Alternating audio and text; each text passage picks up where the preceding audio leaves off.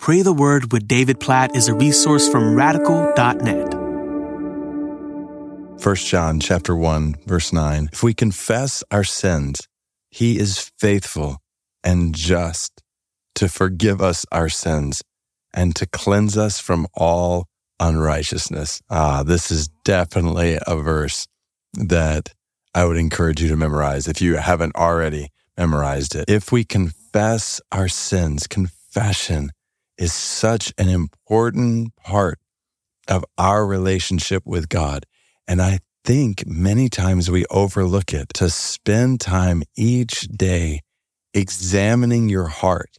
And there's a sense in which we want to do this all throughout the day, but to have concentrated time that leads to continual time in confession, to examine our hearts and to ask continually before God and in a concentrated way before God, what in me, in my thoughts, in my desires, in my words, in my actions, in my motives, what in any part of me is not most glorifying to God? Where am I disobeying his word? Where am I not obeying his word? So sins of commission and omission, things we're doing, things we're not doing that God is calling us to do, to spend time intentionally praying. God, search my heart. Psalm 139.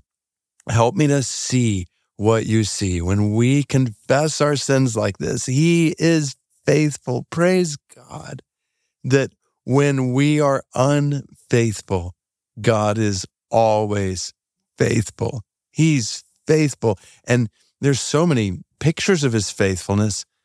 The picture here in 1 John 1:9 is he's faithful to forgive us. We can be confident that when we confess our sins, God will be faithful to forgive us. You say, how can we know that? Well, that leads to the next thing. He's faithful and just. Now, that makes no sense, right? We're talking about sin against a holy God. We deserve punishment. We deserve penalty for our sin. But we know this is the beauty of the gospel. This is what 1 John 1 before this is all about.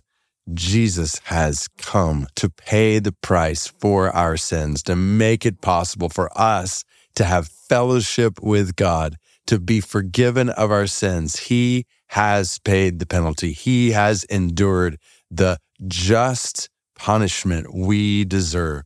God is faithful and just. He's poured out the penalty for our sin on his son so that we could be forgiven and cleansed from all unrighteousness. What a beautiful picture that when we confess our sins, we can walk away not with our heads held low in shame, but with our heads by the grace of God held high in righteousness, clothed with the righteousness of Jesus. Oh, what amazing truth to memorize and to live out every day. So we pray, God, help us to continually and in concentrated time search our hearts, open our eyes, oh God, to see our sin. Help us to be quick to confess our sins, to stop when we know we have sinned, and to pause to examine any ways we have sinned that we've not paid attention to.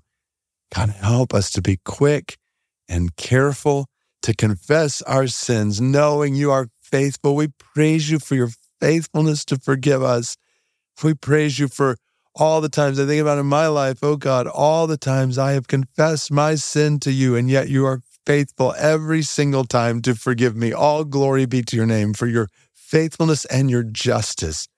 We praise you that our sins are not unpunished, but that they are covered by the blood of Jesus shed for our sins. Jesus, we praise you for enduring the just penalty that our sins deserve so that we could be forgiven and cleansed. So God, help us to live cleansed as the fruit of confession continually and in concentrated times in our lives, to live cleansed from all unrighteousness in ways that lead us to sin less. Oh God, in ways that lead us to live in the righteousness and the freedom that you've made possible for us in Jesus. We pray that today, even now, as this short podcast episode comes to a close, I would encourage you, if you have time, just spend some concentrated moments in confession and searching your heart. God, I pray that you would help us to hear from you. And as we do, to humble ourselves in confession and to repent of our sin. Lead us by your Spirit to do that right now, we pray in Jesus' name, according to your word in 1 John 1:9. Amen.